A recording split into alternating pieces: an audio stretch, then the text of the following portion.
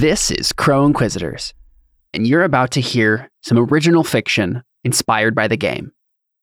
Some time ago, I took a screenwriting class. One of our main assignments was to make a film treatment, and then write part of the first act of a script. While I ended up deciding to do something different for my film treatment, my first inclination was to try to adapt Season 1 of Crow Inquisitors into a film. First, I wrote an outline, but by the time I had finished with that, I realized that the story was complex enough that it wouldn't quite work for the assignment I was given. But the idea of making our game into something bigger had always stuck with me. And so sometime after that, I started adapting Crow Inquisitors as if it was a novel. I only wrote about 2 or 3 pages, but I'm really happy with the writing, and I thought you might enjoy seeing an adaptation of the first couple of scenes of the first episode. And so without further ado, here is a prose version of part of the first episode.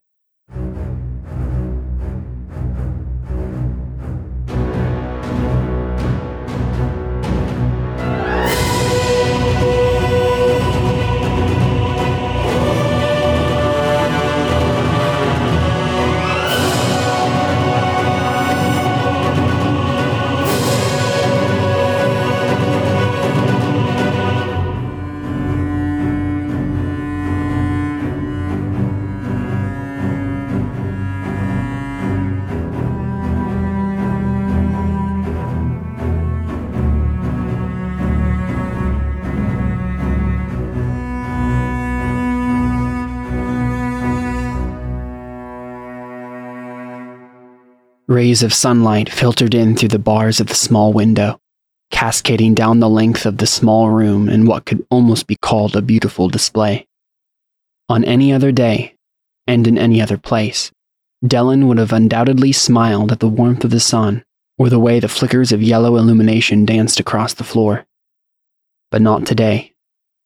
Not here.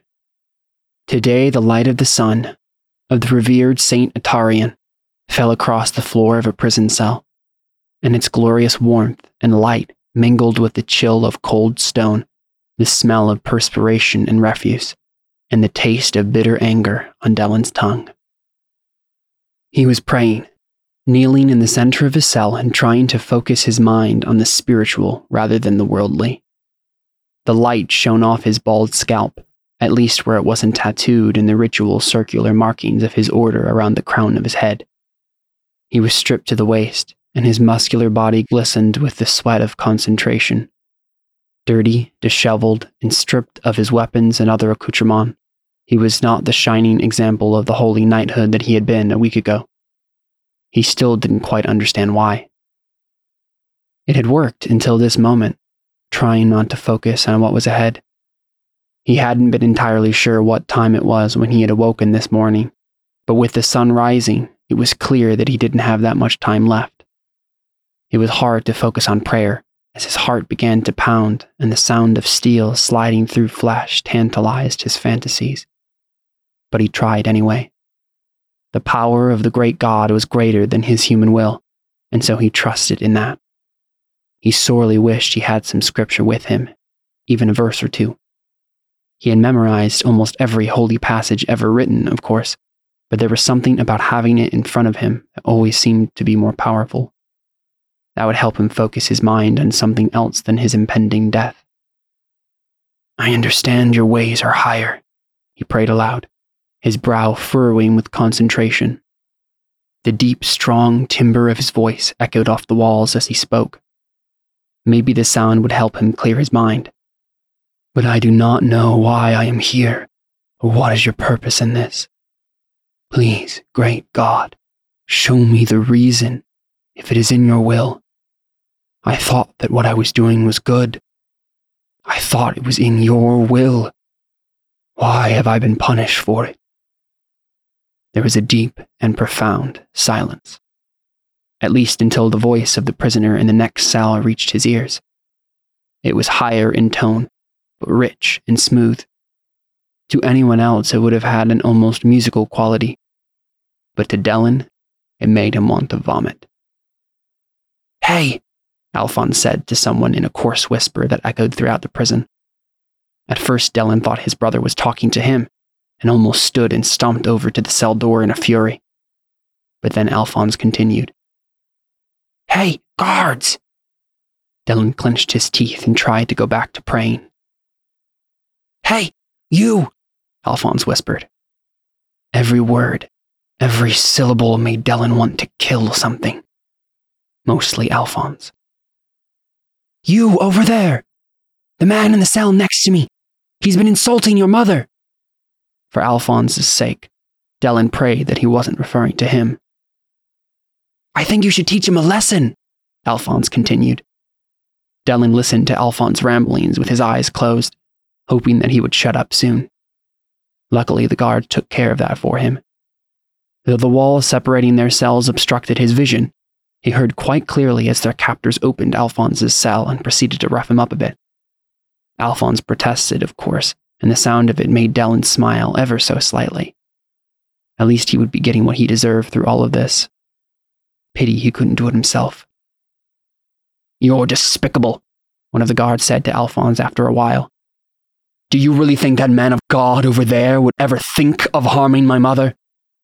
Dylan took comfort from that. At least these guards understood who he was, even if they couldn't do anything about it. They were just doing their job. He sent up a prayer for them.